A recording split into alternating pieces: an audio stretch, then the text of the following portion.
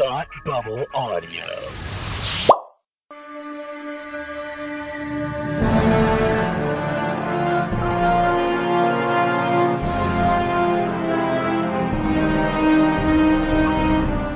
Hi, and welcome to Batwoman TV Talk, the weekly podcast based on the new CW hit series, Batwoman.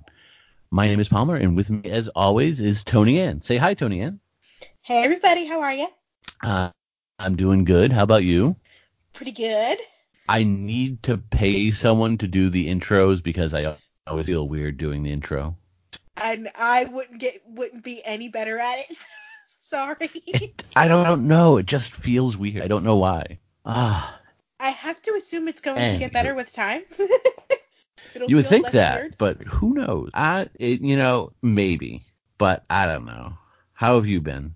Pretty good. It's been a pretty busy week. Oh, really? Anything big?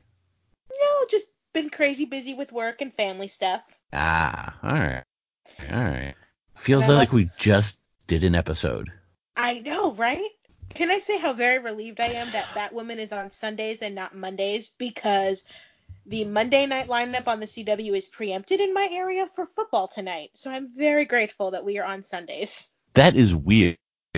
Yes, it is very weird. Who preempts? I mean, what's on? It's Riverdale, right? For Monday, it's All American and Black Lightning. Okay. So they're doing Black Lightning tomorrow at 7, and then All American Wednesday at 7, or the other way around, I'm not sure, which is strange, but So I'm just very grateful that I was able to actually watch Batwoman, because it was a really good episode, and I would have hated to have missed it for football. Nothing should ever preempt Batwoman. No, nothing. So we have one comment from a listener who sent me a message on Twitter. Our friend Lauren, who does the Metropolis podcast, was commenting on the show. She's really liking it, but she thought the pilot severely undersold the show. She said it's frustrating because the pilot was positively exhausting with Berlanti-isms that only became more underwhelming with each show, but it found its voice quicker than any of the shows. I remember how bad Flash was until about 3/4 through season 1. Weird how that balances out. So we were talking off the air that I kind of said the same thing. Like, although I didn't dislike the first couple of episodes, after watching this one, I feel like it's finding its footing a lot quicker than most of the shows have. Yeah, this kind of felt to me, this episode 3, felt to me like we're here, we've arrived, we are now ready to start the show.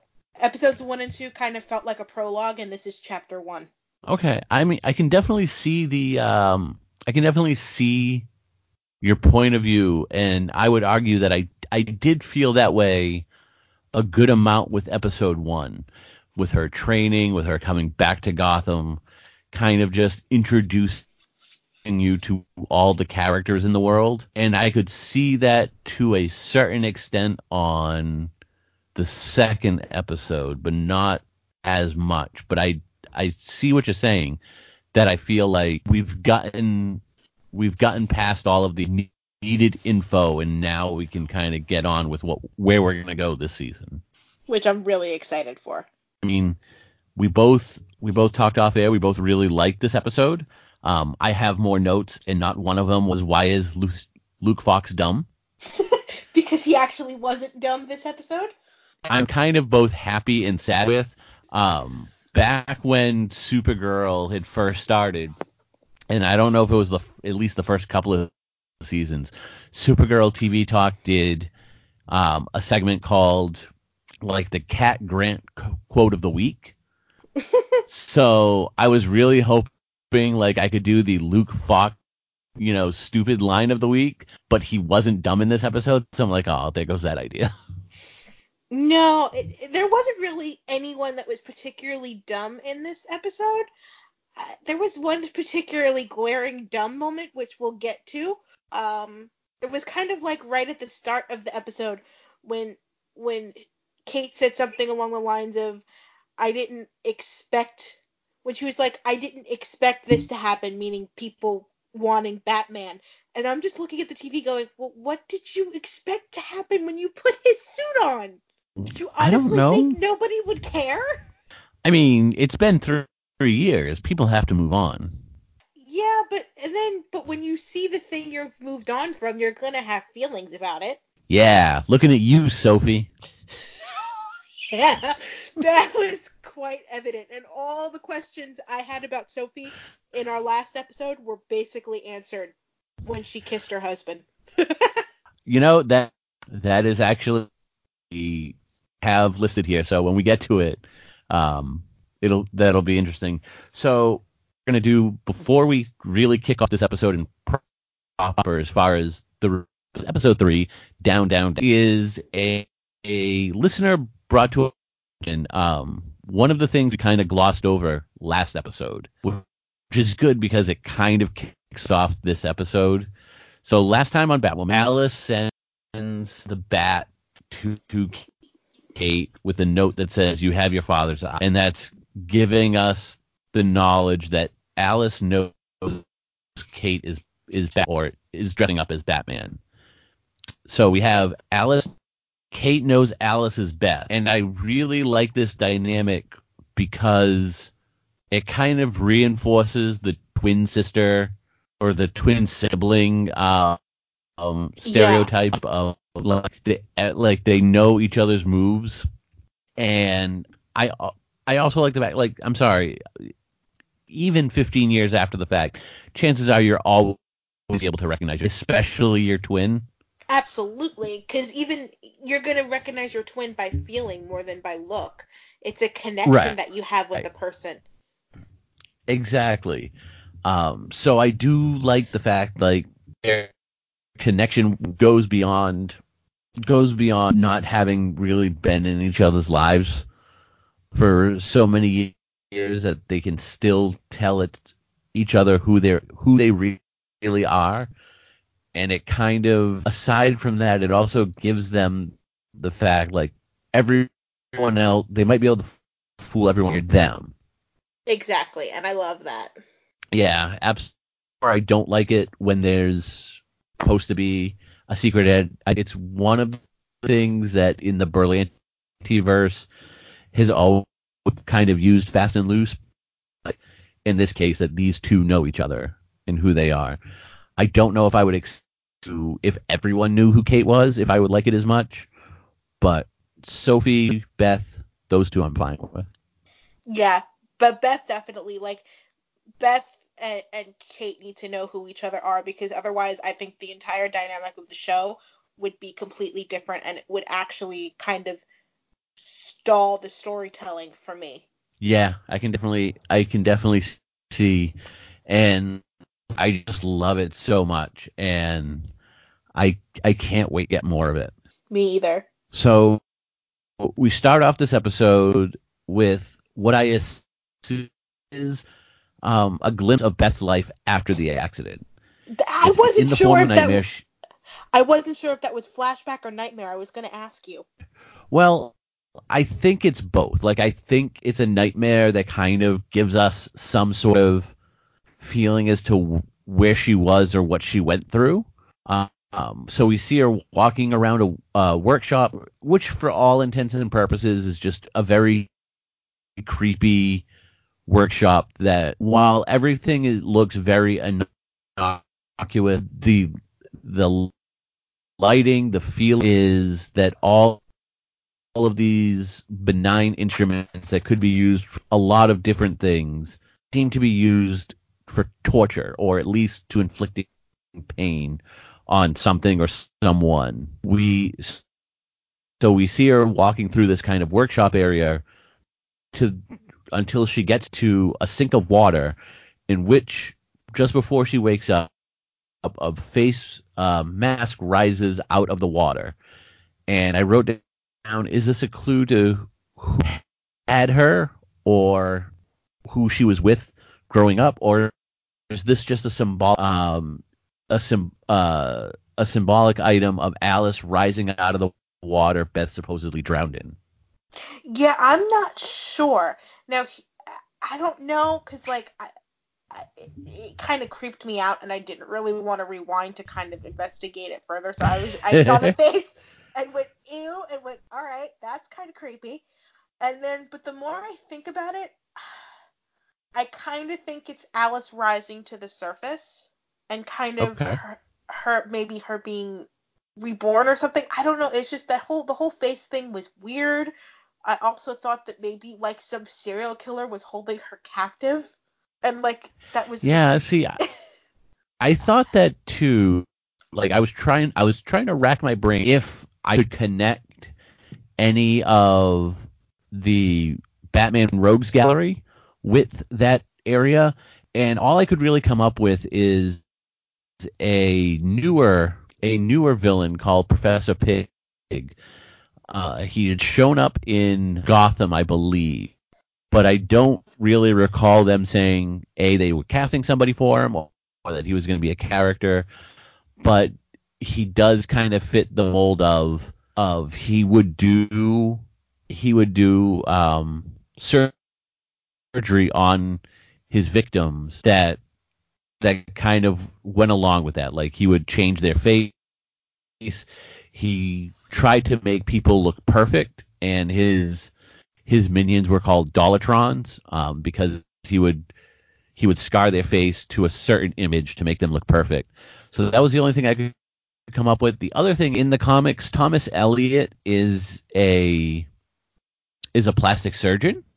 So this could also be alluding to Thomas Elliot down the road, although we do see him in this episode, and he doesn't seem to be a doctor. Like he just seems to be a real estate mogul. yeah. So those were the only two villains that I could really tie into that scene, if it's foreshadowing anybody at all. But I don't know. So it'll be interesting to see. I want to know Beth's backstory, and I'm Yeah, I'm fine if we hoping. get it in drips and drabs. Yeah, I don't know if I want an entire episode devoted to it or if I want to get it in drips and drabs. I haven't decided which one I want yet. As long as I get it this season, I think I'll be fine, because drips and drabs is fine. I just don't want it to go on longer than absolutely necessary. I want So to at least if know this is like, how say, she was rescued before Crisis. okay, I I mean want that's a fair. I want a piece of her backstory before Crisis, because Crisis is basically going to halt at this point our current story. We're going to get to a certain point, we're going to have Crisis, and then it's going to kind of like we're going to press resume after Crisis is over. So I would rather have at least, excuse me, some of the information before Crisis. Yeah, I mean I definitely see that law. So I'm okay. So I'm fine with it being in drips and drabs as long as we get like a little bit every week. I would really want to not go through a week without getting some sort of a piece of the puzzle. So Absolutely. we move on to one of my favorite scenes of the episode, which is Alice kind of inviting Kate to the top of the Gotham Police Department. I'm assuming that's where the bat signal still is. She shines the bat signal to lure Kate over there, and we get such a great scene of Alice kind of giving Kate crap like a true sibling would. I loved it. She kind of mocks her because Kate just shows up as Kate, and she mocks her like, did the suit not fit? Is it not comfortable? I loved it. Although I will say the second scene that they had on the roof was actually my favorite. Okay. But this first one was great. We also get Alice, aside from her kind of needling Kate, she also kind of gives Kate uh, a talking to about dressing up as Batman, by saying like she's already kind of got people worked up. Batman had been gone for 3 years, and now people are already worked up for more Batman now that they've seen these sightings of him. And she even uses the word, like, she made Gotham horny for Batman. I laughed so hard at that line, harder than I should have. Which was such a hilarious line. And I just jokingly put in my notes, like, has anyone anywhere ever been horny for Batman? Like, I can understand Superman, but Batman probably not. I think it would depend on which Batman. Yeah. I mean, if it's Val Kilmer. So I mean, in that scene, I'm going to say Alice. While it's Alice and Kate talking, it's definitely Beth and Kate talking. And I think there's a very clear distinction when she's Beth and when she's Alice. Yes. Even if she tries to kind of toe the line so it doesn't show like Beth is coming through and that Kate is actually getting to her, you can still tell when it's actually like what you can still tell in like the way she looks, the way she says certain things, that Kate is affecting her more than she wants to admit. Absolutely. And I think it's such a great dynamic to have a character that can be both things without it seeming like a stereotype. Like, she's so crazy that she can be sane. So the Joker's always kind of played very, very weirdly, where you have someone who's just a complete anarchist, and Mark Hamill in the animated series would play him like he could go on a huge laughing tear and then be serious in the next second. And this is kind of playing it in the same direction, only it feels vastly different. Like, it seems that she has more moments of lucidity than being crazy, but she. See, I don't actually think she's crazy. I think she's playing crazy. I think she wants people to think that she's crazy, and she uses the crazy as a deflection when they're really starting to get to her. I mean, that's a good observation. So it'll again, this is all going to tie into her backstory as to what happened with those 15 years. Was she tortured at all? Because so we essentially know, like, her motivation right now isn't really to take down the world or to take down the government, or it's just to get back at her father for what she sees as him moving on from her and replacing her. To get back at Kate, because she blames Kate because she said, "You're the one who made Dad declare me dead." So she thinks Kate is the reason that she was declared dead, and I think she's going after Kate and her dad, but more so Kate. Okay. I mean, there is a scene later on where she's at their penthouse and she's going through Kate's stuff, and she finds Kate's map of the areas that she was searching. So I think if that's the case, she's kind of starting to put together that Kate never really gave up searching until her father kind of put the kibosh on it. Yeah. All right. So we move on. We see Sophie kickboxing with her husband. Standard couple stuff in the morning. He makes a comment like, most couples just have breakfast together. They share a very nice kiss that looks totally normal between a woman and her husband, and not at all loveless and strange. That, like I said before, that kiss answered every question I had last week, because it literally looked, because she had to close her eyes before she kissed him. It was almost as if she was saying, like, I know this isn't Kate, but I can't have Kate, so I've just got to make this work, and we're just going to go for it. I really like you, husband of mine. Because she was thinking about Kate, and that's what got her so worked up in the session.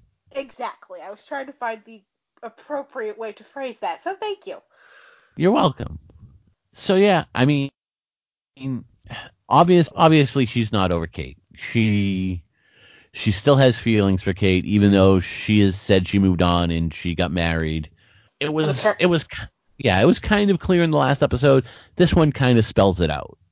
Yeah, this one makes it loud and clear that she still has feelings for Kate, and she is just not ready to fully embrace those feelings. So she is settling for what she thinks she wants. Yeah. Other than that, there was not too much on with that scene. We get Mary. I love her. So I'm really digging Mary. I like her. I'm a vapid Instagram influencer socialite, but I'm actually a really smart medical student. So we find out Kate's father, Jacob, is making Mary have a and it's Sophie. That would be the most awkward thing, so that's what it has to be. I love that. I like Sophie trying information about Kate and Mary being like the world's worst liar when she's like, Kate doesn't really come home at night because she's beautiful, single, and emotionally available, which is words that I would never use to describe any Wayne whatsoever. Well, no, but she's doing the sisterly thing of trying to make it seem like Kate is doing better than she actually is, because I don't think she wants Sophie to know how badly she was damaged by their breakup. Right. Although Mary will needle Sophie about that later on. Yes, and that was the moment that she became my favorite. So we Elliot on the TV in an earlier scene. Now we get introduced to him fully. He has a face-to-face with Kane as he's in Bruce's office at Wayne Enterprises. This scene is pretty standard as far as introducing how much of a scummy person Thomas Elliot is probably going to be. Like, you just get a very smarmy feeling about him, and he seems very intent on one-upping Bruce. Yeah, it definitely seemed like there was a deep-seated rivalry there. Which is weird because they're supposed to be best friends. So where the rivalry is born out of, we don't quite know. We do know that he seems to feel he's in competition with Bruce as far as, having a taller building, making more money. That was totally a euphemism for something else for me, but So the one thing we kind of get from this scene is Thomas is having a building warming party because he just bought the building across from Wayne Tower that's 5 stories tall, and he's there to give Bruce the invitation. And he's been in Gotham this entire time, so Bruce has been, but he seems very intent that Bruce is back, thus signaling that he knows Bruce is Batman. Exactly.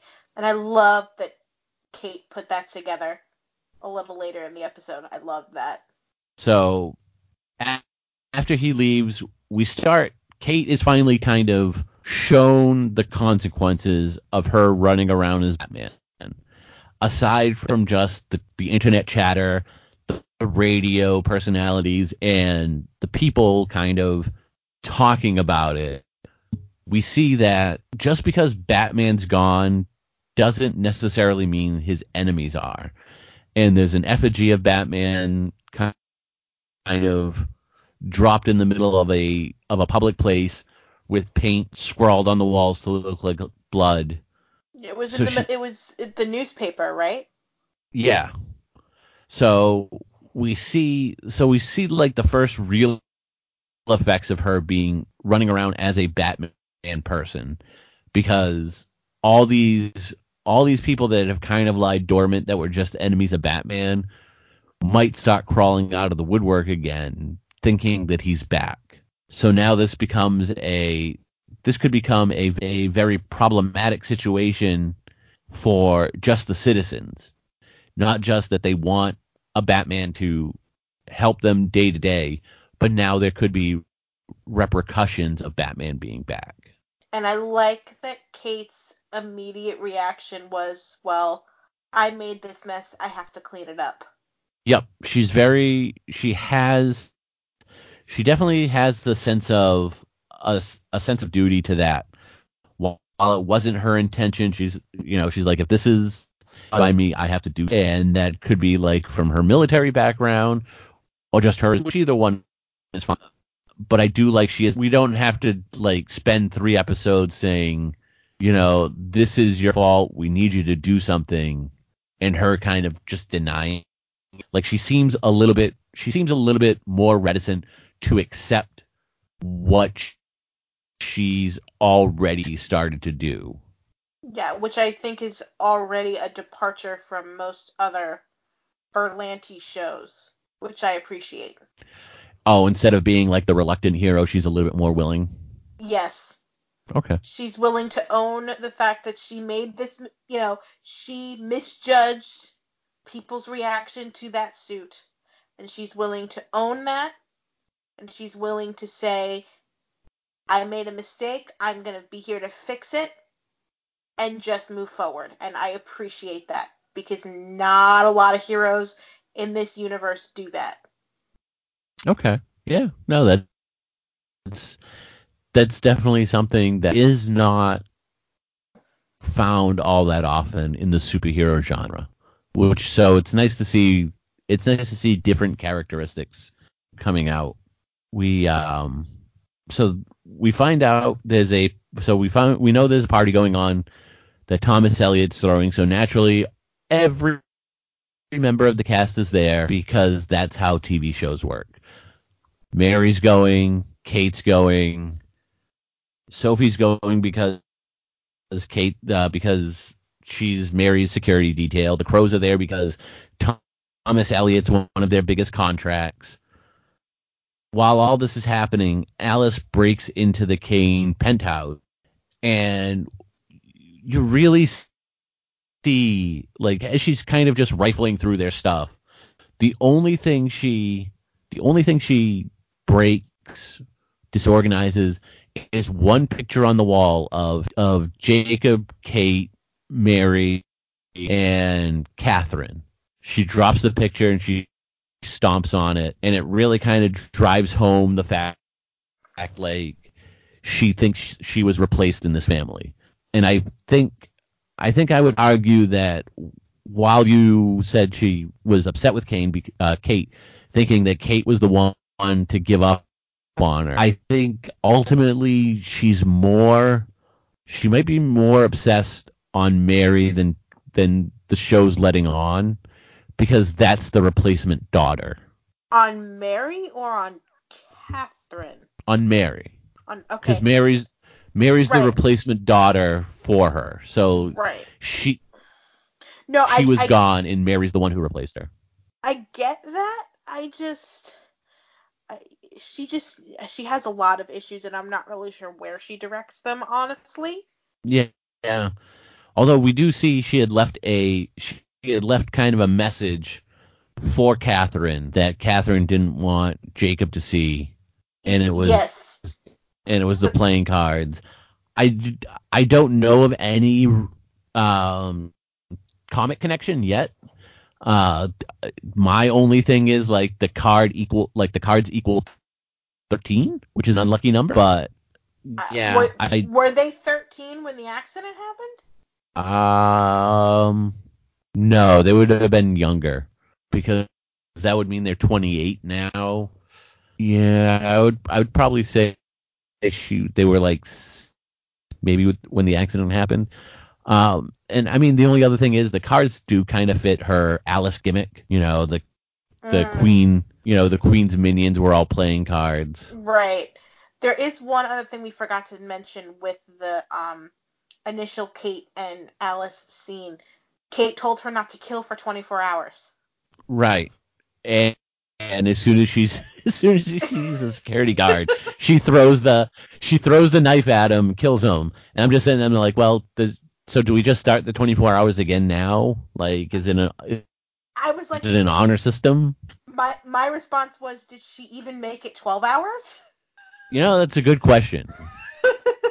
It's perpetually nighttime in Gotham, so it's hard to tell when a day is. I was like, so much for that. So we move back over to the party. One of the things I noticed immediately, and I don't actually know why I noticed it, Kate has one dangly and on her other ears just like 3 small hoops. And is this like an actual fashion thing? Like, I don't know. I don't wear earrings. So that would, I don't know. I'm just going to chalk it up to it being a Kate thing. I mean, that she makes work. It just, yeah, it worked. It just looks weird. Like, I feel like her like face should be out of balance. I don't know. But so we get huh? Did we kind of skip something before we got to the party? Maybe. What do you think we skipped? The fact that the gun that can penetrate Batman's suit got stolen? Oh, yes. Yes. There's a gun that got stolen that can penetrate the suit, which is weird because it was developed by Bruce Wayne. I think, didn't Tommy say when he was doing his whole villain spiel that it was a way for him to keep his power in check to make sure he never became too powerful? There was always a way to stop him. I like that's what Tommy's reasoning is. Yet on the opposite side, you have Luke, who's like, if Bruce made this gun, he also made a suit to withstand it. So it'll be like, which one is true? Like, I can see both. Like, I can see the whole thing of I need a way to be stopped. Because Luke also said too, he made it in case the suit ever fell into the wrong hands. He wanted to have a way to destroy it. But I also thought that Luke said something along the lines of, if he made the weapon that destroys it, he had to have made something that, I thought it was something that could depower that weapon, not necessarily a stronger suit. But maybe I misheard the line. I mean, it's very possible. I think you heard the line right, and I think we're just taking two different meanings of it. Okay. So I mean, to be honest, it's not like Batman's like, if he went rogue, there are ways to take him down, as much as he doesn't want to admit it. Right, but I think he was always afraid of, too, the suit falling into the wrong hands. Like, if one of his enemies stole his suit, they would at least have like a way Kate. to stop them. Yeah. Which is weird. I don't think we've ever had that line. Like someone just stealing the Batman suit. That one step ahead of everybody. Yeah, because that line just kind of, it stuck with me when he said that. Yeah. And I can definitely see why. It's very telling, and it's very Bruce to think of that issue before anyone else would have. Yeah, he seems, like I said, I don't know much about Batman or him, but he seems like a very, he seems to be very, I don't want to say problematic, but he's very good at solving problems before they happen. He's very logical. Yes, he definitely is, and sometimes being the cause of the problems. He is very much like that. So we don't know Thomas Elliott's the one who stole him. That's kind of like what's going on part of the episode. Kate kind of quickly puts 2 and 2 together. She knows Tommy knows he's Batman. Tommy just kind of randomly shows up thinking Bruce is back, and now this stuff is stolen. She assumes it's him, so she's going to the party as Kate to kind of figure it out on the down low, which she does. Because she knows that whoever stole the weapon would know that Bruce is Batman. Yeah. Because otherwise, how would they know that the weapon exists? Correct. And at the party. But while she's at the... No, go ahead. While she's at the party, guess who she runs into? Mr. Sophie. He might actually have a real name. I'm calling him Mr. Sophie. That's fine, because I don't know what his name is either. So, Mr. Sophie and Kate have a small conversation in which he's like, oh, you know, it's weird that you and Sophie are friends because she's never mentioned you, ever. And it quickly dawns on Kate that Sophie hasn't told her husband everything.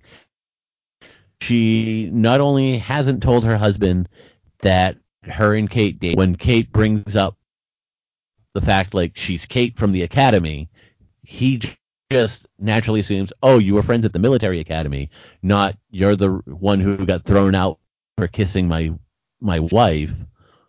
So that also leads us to believe that Sophie might not have said anything about her past sexuality to her husband. And they've only been married 3 years, we find out, so... Well, everyone knows you wait 5 years. Like, that's, you know, you have the paper anniversary, the tin anniversary, the anniversary where you tell your husband that you used to be bi or a lesbian, or vice versa, like when you tell your wife you used to be bi or gay. Like, it's the 5th anniversary. I'm pretty sure of it. It's just, for some reason, I thought they were married longer than that. So when I heard 3 years, I was kind of surprised. Oh, okay. I mean, I could see the surprise. I also don't. I mean, that seems right because it doesn't seem like it's been that long since they were at military academy. So that would almost lead me to think, like, if they were at military academy, say 5 or 6 years ago, they kind of met and got married a little bit too quickly. Because she was in training for 5 years. Because in that scene with Sophie, Mary said it was easier for her to walk away from 5 years of 5 years of training than it was to work with the woman who broke her heart. Right. So let's say 7 years since military academy, because that would give Kate some time to kind of blow off steam before wanting to become a Crow. Yeah, that sounds about right. I don't know why I thought they were married longer, but I did. But 3 years is okay. Yeah, I mean, 3 years is fine. We get a nice little back and forth with Kate and Jacob about Alice, and Jacob, like, you know, I'm gonna bring in Alice whether you like it or not, and Kate kind of saying, you know, if you kill her, you're gonna lose both of your daughters. Kate also makes a proclamation that she doesn't think Alice is going to be a problem today, meaning she's not going to kill anybody. And wow, that was a big swing and miss, Kate. Like, yes, it was. But my favorite line is when he goes, "Well, what makes you so sure?" And she goes, "It's a twin thing." Yep, we're twinning. I love that. I will say the one thing I wasn't too sure about in this party scene is the fact, like, we see Kate talking to the bartender, and the bartender quickly realizing that Kate used to date Mr. Sophie's wife, and he has no idea.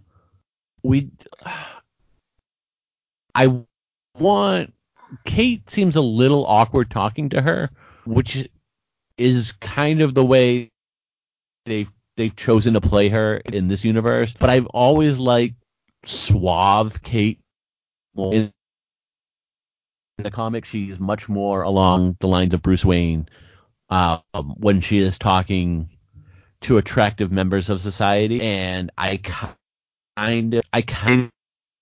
of miss that personality trait of Kate. I'm hoping we get it down the road, but she just seemed a little awkward in this scene. A little bit, but I think she kind of got her suaveness back by the end. But we'll discuss that scene. Yeah. But that was a little awkward. I didn't bump on the fact that the bartender figured it out, because like bartenders in TV land are kind of like all-knowing psychiatrists who serve beer. Yes. So that really didn't bother me. Yeah, no, that part was fine. It was just like Kate's reaction, and it could just be Kate being thrown off because of Sophie and Mr. Sophie being at the party. It could also be I don't think she expected her to figure out that dynamic in 2.5 seconds and then be called on it either by a complete stranger. Yeah, very true. Kate goes snooping around, and she finds the gun in Thomas's office, because that's where evidence of a crime. Yeah. So it kind of forces Tommy to run away and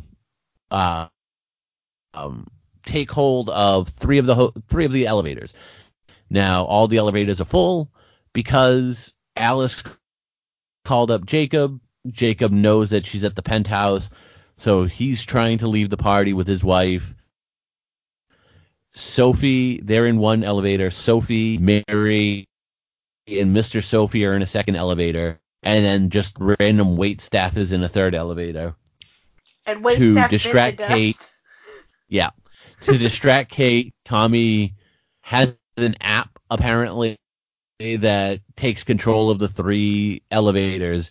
He drops the one with the wait staff because they're the most expendable, because we don't know any of their names and we'll never see them again. We get to the rooftop scene. Well, actually, Kate leaves the party. Like, Kate's like, all right, you dropped an elevator. I'm peacing out for now. Tommy tells Kate if they don't want the other two elevators to get cut, then Batman should meet him on the rooftop in like an hour. He gives some arbitrary time. So was this also she leaves, where we got kind of Tommy's backstory on why he hates Batman and Bruce, or was that a little bit later? That's on the rooftop. For some reason I thought that was in the office when he talked about it. Because up on the rooftop, they were just kicking each other. So you're right. It is. Other's ass. You're right. It is. Yeah. You're right. It is the scene. We get Tommy's pretty much entire backstory. He tried to kill his mom to get the inheritance money. Batman saved her. He's always been jealous that Bruce had money and no parents to really answer to. At least that was also, and it's very akin to his psychology in the comics. Like, they were best friends, and Bruce's parents died, and Tommy always kind of saw that as being like such a good idea. Even though like he would see Bruce always moping around, he would be like, I don't know why he's so sad, because he's got all the money, and his parents can't control him because they're dead. I loved that I kind of liked getting that backstory, and it wasn't what I was expecting, but I liked it. It was deeper than I expected. What were you expecting? I wasn't sure what to expect. I figured there was a jealousy thing, but I wasn't expecting that he actually meant for his mom to die, and he was bitter because she didn't die, and that he was mad at Batman for doing the good thing that Batman was trying to do. Yeah. So that whole thing kind of threw me for an interesting loop. Yeah, no, it's one of the it's a weird motivation, and it's weirdly original. And I think that's why he quickly became like such a popular character in Batman mythology. Aside from being like the storyline was just written really well. So it'll be interesting to see like where he goes from this episode,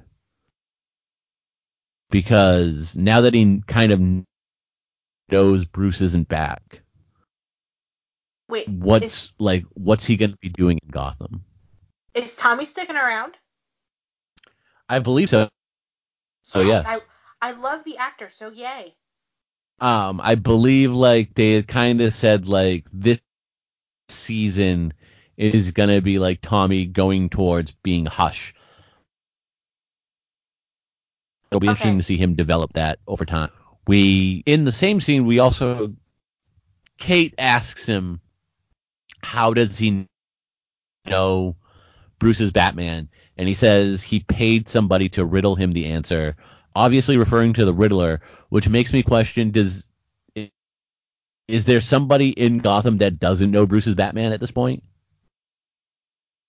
I mean, at this point, with Bruce being gone and Batman being gone at the same time, anybody who didn't know would know, but maybe nobody knows they know? Okay. I mean, yeah, you would think that people kind of put two and two together when Batman and Bruce Wayne like disappear at the same time, But but no one ever sees. just because you figure it out doesn't necessarily mean you go to somebody and say, "Hey, do you think that this guy was Batman and that's why he's gone?" Yeah. The other thing is, what do you think? Do you think we'll ever find out what happened to Batman? I was going to ask if maybe that they had cast Bruce at some point for this season so that maybe we could see what happened in flashback. I didn't know if there They was any sort of casting they, news or anything that had come out. they have not. I can only kind of tie it to the same thing. The same thing with like Supergirl's first season, where they were like, we're not going to have Superman on the show ever. And then the second season, they were like, except this one episode now. So I wouldn't be surprised if we get Batman eventually. That would be all dependent on whether or not WB lets them, I would assume. But right now, I just want to know, why did he leave? Like, I don't even need Batman to show up. I just want to know why they're no longer there. But Along us, is go there a ahead. way they can tell that story without him without casting a Batman to tell that story in flashback?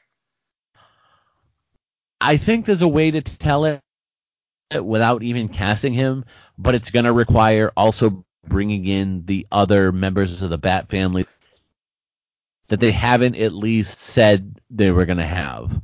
Like, you would need to bring in a Robin, because what happened to all the Robins? What happened to Batgirl? What happened to, more than anything, what happened to Jim Gordon? Like, even if you want to say Robins and Batgirl weren't in this universe, Jim Gordon more than likely was, or Alfred. Like, give me one of those two to kind of explain what happened, and I think I'd be good. Okay, that makes sense. Yeah. So Kate goes back to the Batcave, tells Luke Fox, time to fix the suit. I'm gonna spray paint a red Batman, a red bat symbol on it, and I'm just gonna randomly show up with a wig, because that's the only part of the outfit we get. Like, we don't know where they got it from. Like, we see her spraying the bat symbol red with spray paint. Luke Fox is fixing up the suit to kind of make it more tailored for her. And then we get the image of her in the full suit with the wig. Her But first official suit up. I was so where does she excited. get the wig? It was so good, but where did she get the wig from? I mean, you could get the wig from almost anywhere. I know, but it's just weird. Why is she using a wig is a better question. I thought she had a line that if she was going to dress up in the suit again, she wanted to make sure that there was no doubt that it wasn't Batman. So I think the wig is part of that.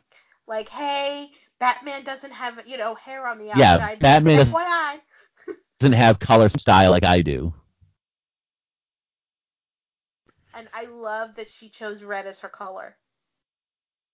It really works with the darkness of the suit, and I think that's the best part about it.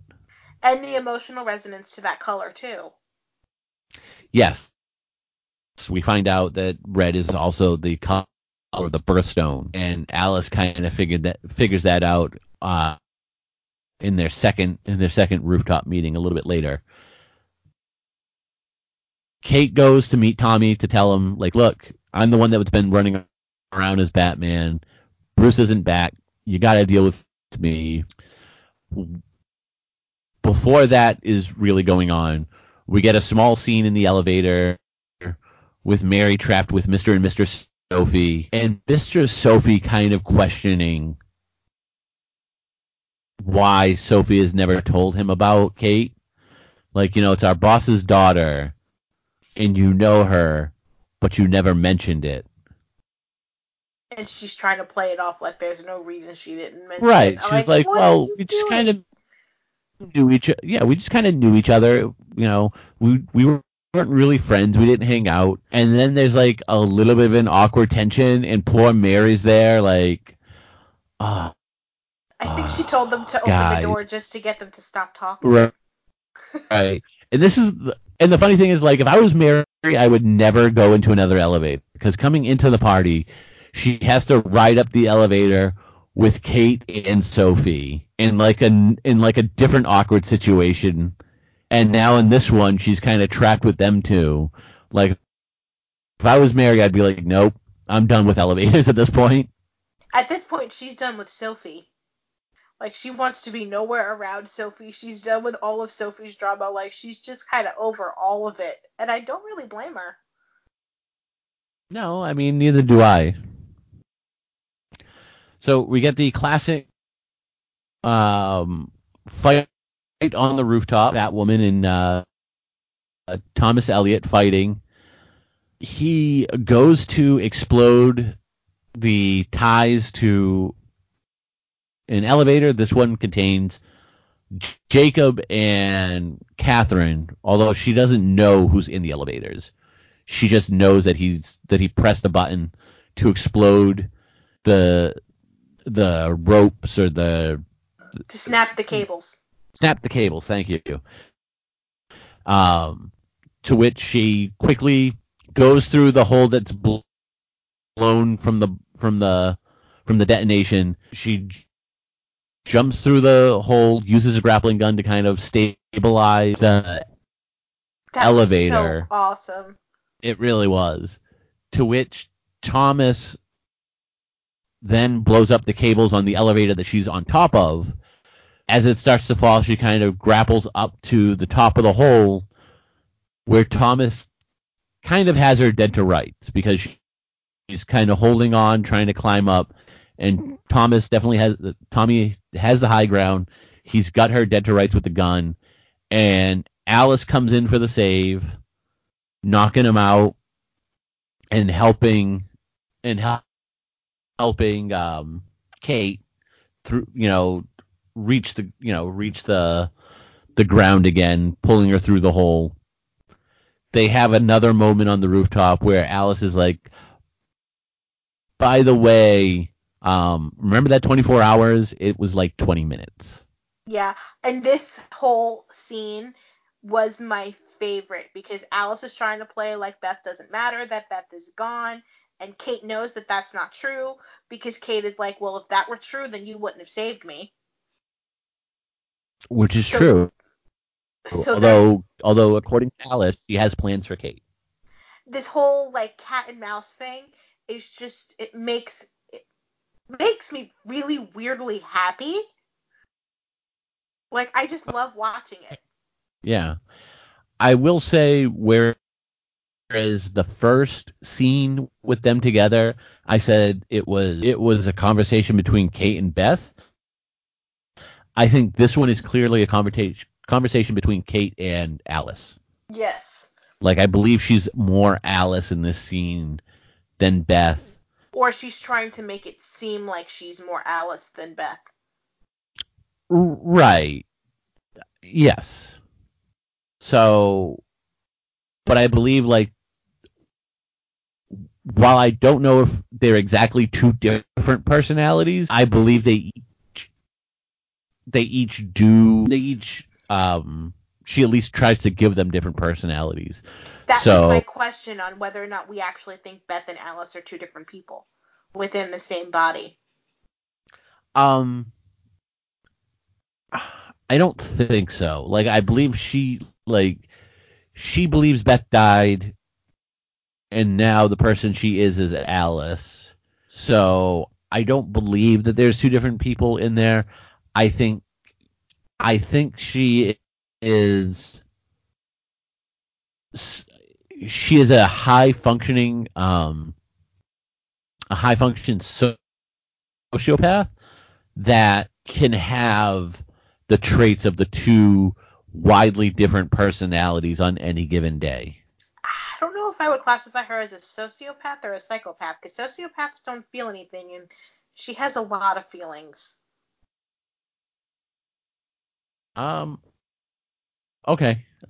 Yeah, so psychopath. Yeah. She's pretty much driven by feelings. Like she is just one giant nerve ending. Yeah. We also get a quick scene after Mary, Sophie, and Mr. Sophie get out of the elevator. They're walking through the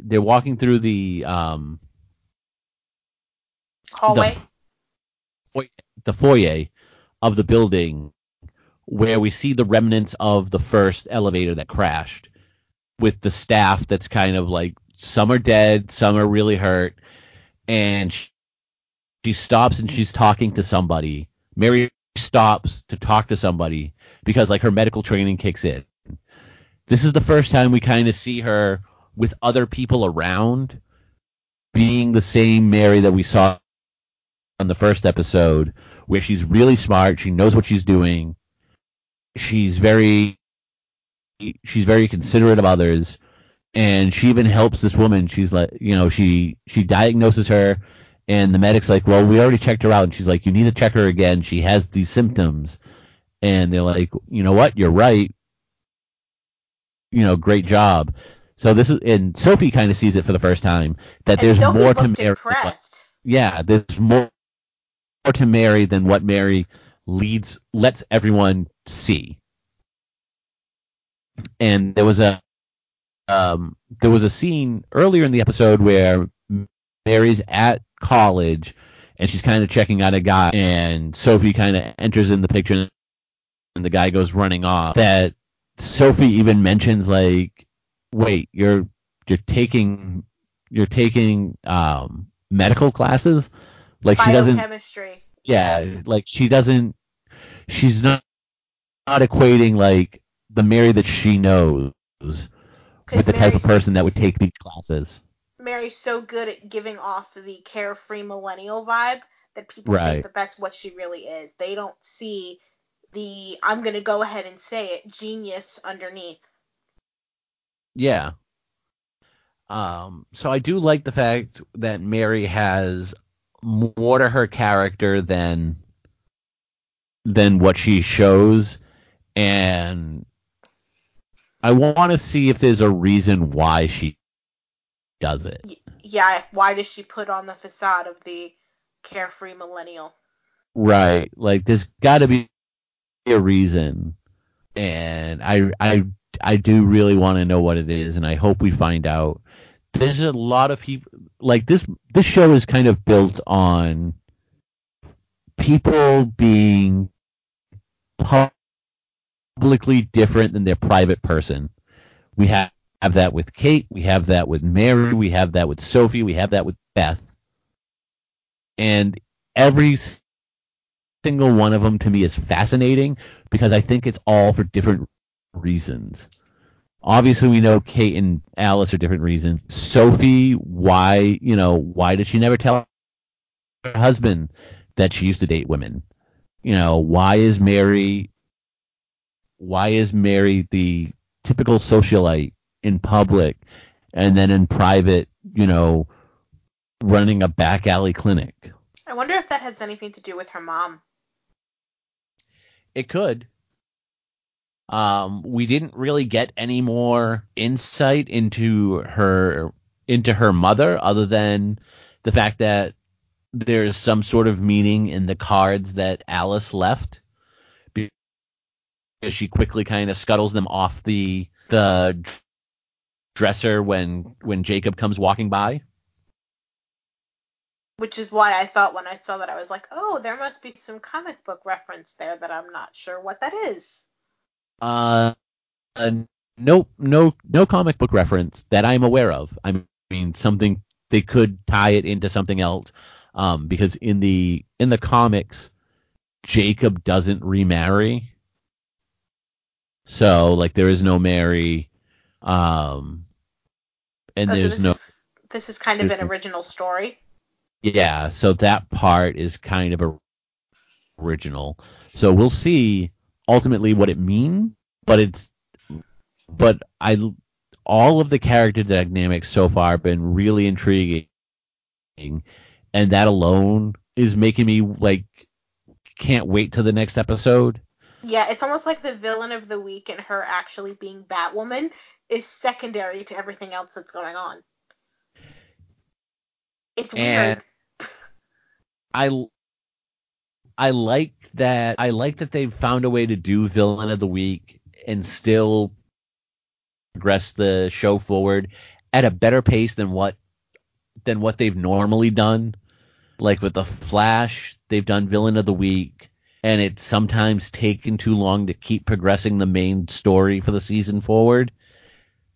And at times, Supergirl's kind of suffered from that.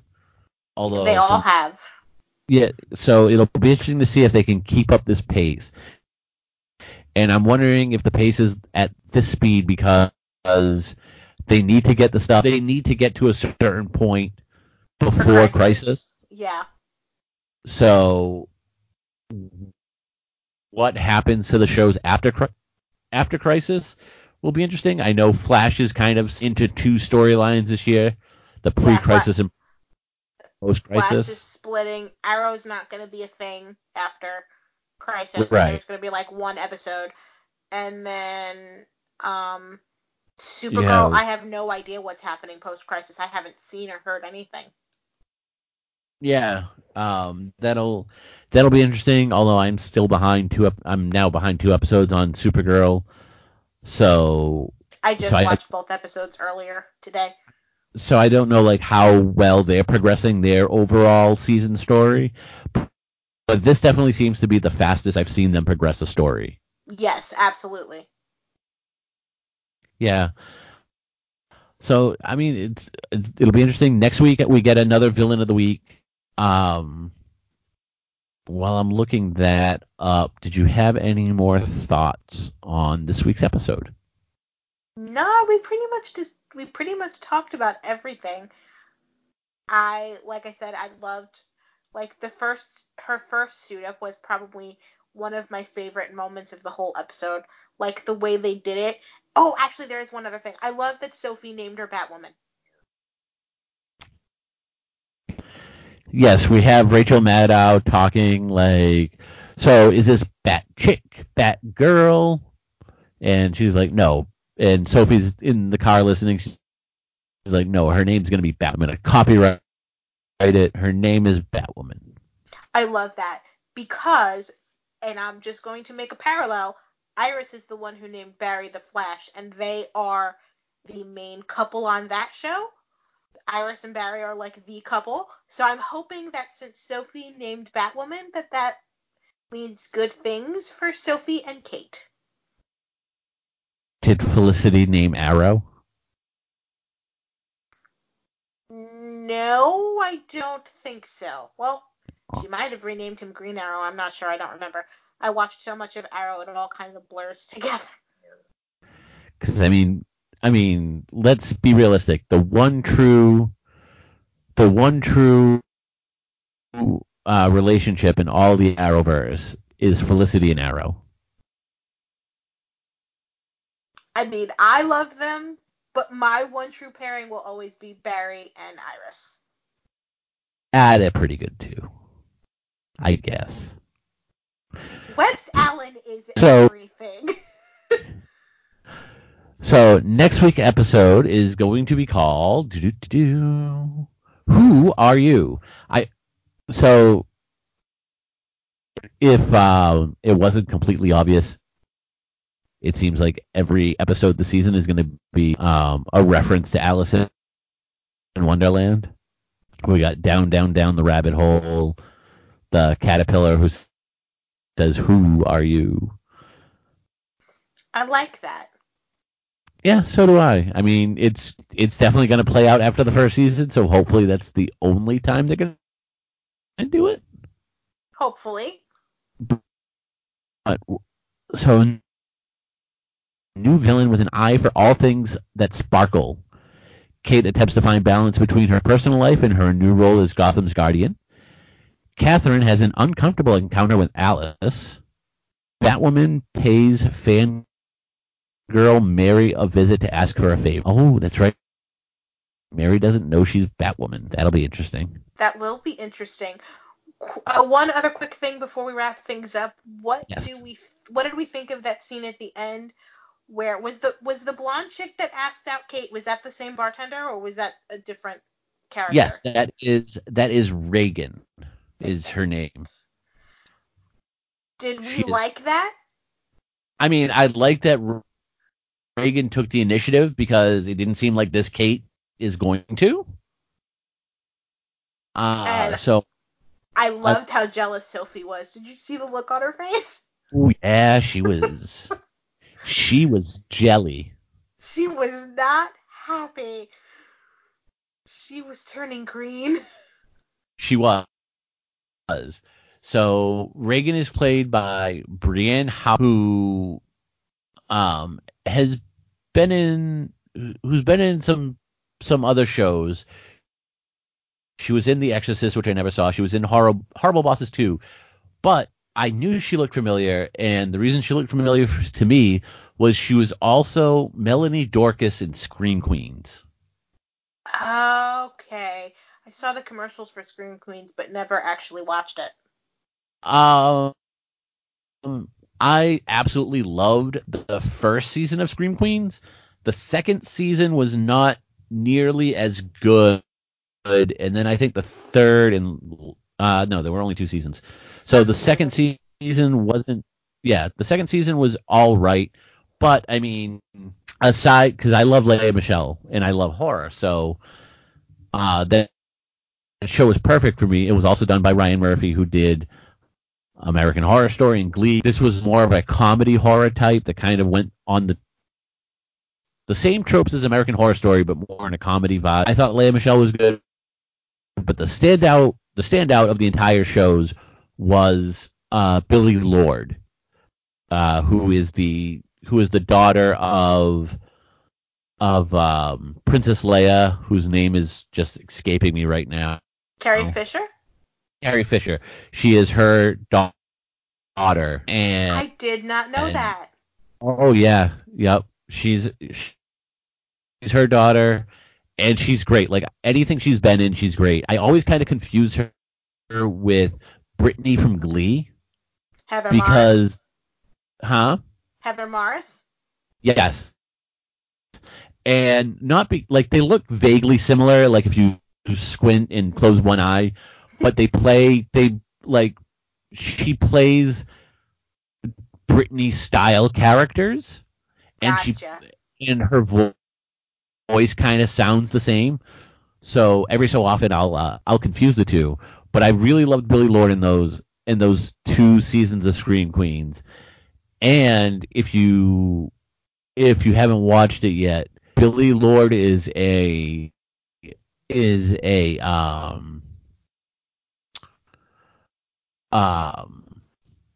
shows up in the movie Booksmarts that came out earlier this year. I have not seen it. She is the movie's good, but like her scenes, she just totally steals the movies at times. So she is such a great actress, and I really want to see Billy Lord do more. And that was a tangent that I didn't plan on going on until that the bartender was from Scream Queens. But yes, so she looks like she's going to be around for at least another episode, because we do see her and Kate canoodling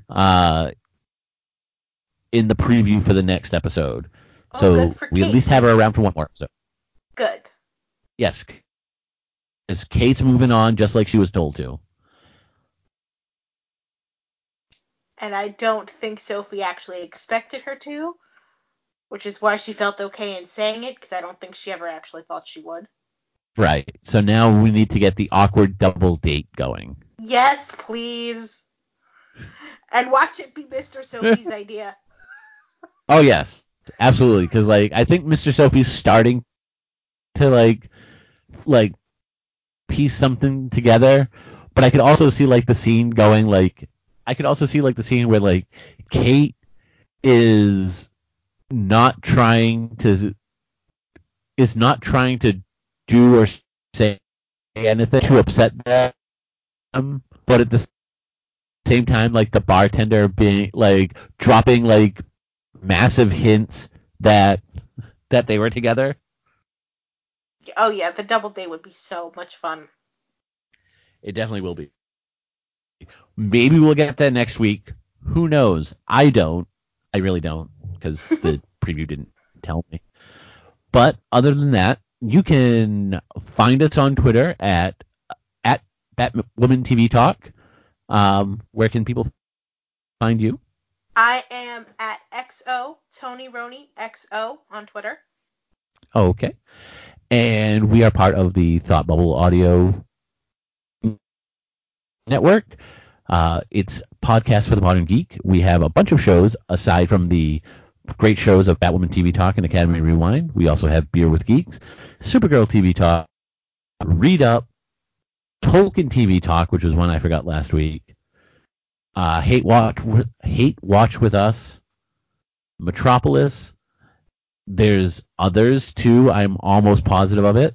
One day I'm going to remember the podcast that Frank's wife does, and it'll be great. But until then, I know she does a podcast, and you should listen to it. There's a link on the Thought Bubble Audio website, or even on our website. I'm sure there's a link to it. Listen to it. It's great. I don't know the name of it, but I know it's great. Other than that, I believe I don't have anything else. Do you have anything else? I do not.